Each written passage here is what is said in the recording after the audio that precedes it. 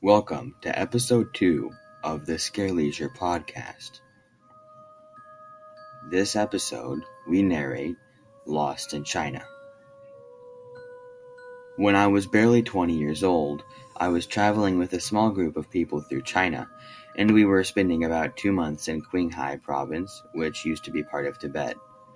Our destination was a specific town to teach English, but we'd been stopping often in towns and small cities along the way. One day we arrived in a rural town, very small and nothing unusual. We spent only a couple of days there, shopping for food in the markets and walking around to see the sights, although there weren't many. This was in the dead of winter, in February, and all the grass on the hills and plains around the town was dead and brown. The overall feeling was that of the normal kind of bleakness that any rural place has in the winter. At this time in my life, things were going amazing and extraordinarily well for me. And I say that because my teenagehood had been a rather dark overcast. But the overwhelming good luck of being able to travel to these and these close friends I'd made in the last year had more than changed my feelings and attitude towards life. It was like I was a whole new person.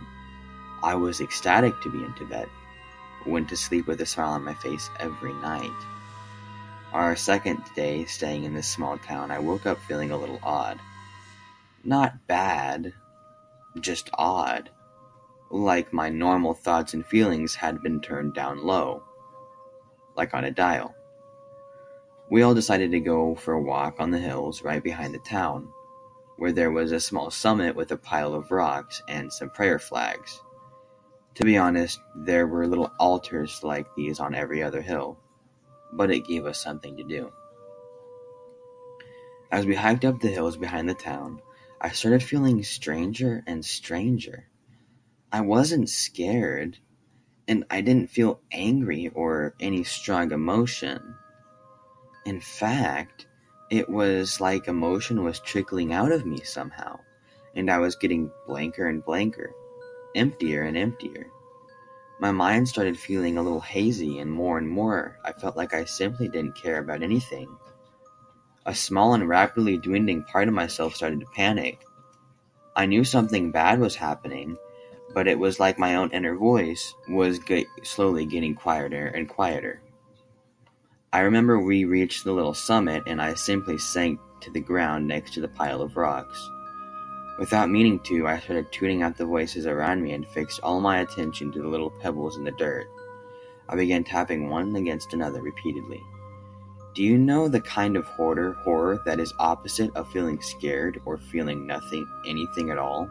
The kind of vaguish hiddenness of a fly buzzing against a closed window for hours on end in an empty room? That was what was filling my mind. It was demonic and it's meaningless.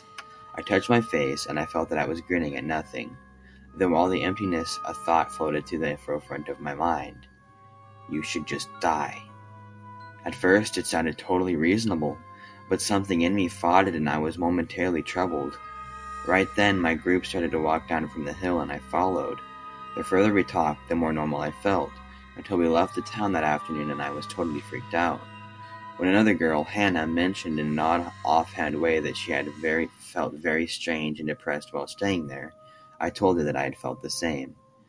When the group leader mentioned that a local had told him that the town had been plagued with a rash of young women under 25 committing suicide, Hannah and I went white. Thank you for listening to this a bit shorter story for episode 2. If you enjoy, make sure to rate on Spotify or wherever you get your podcasts. Thank you so much for listening to episode 2, and I hope that you'll continue listening to other episodes as well. Have a wonderful and creepy day.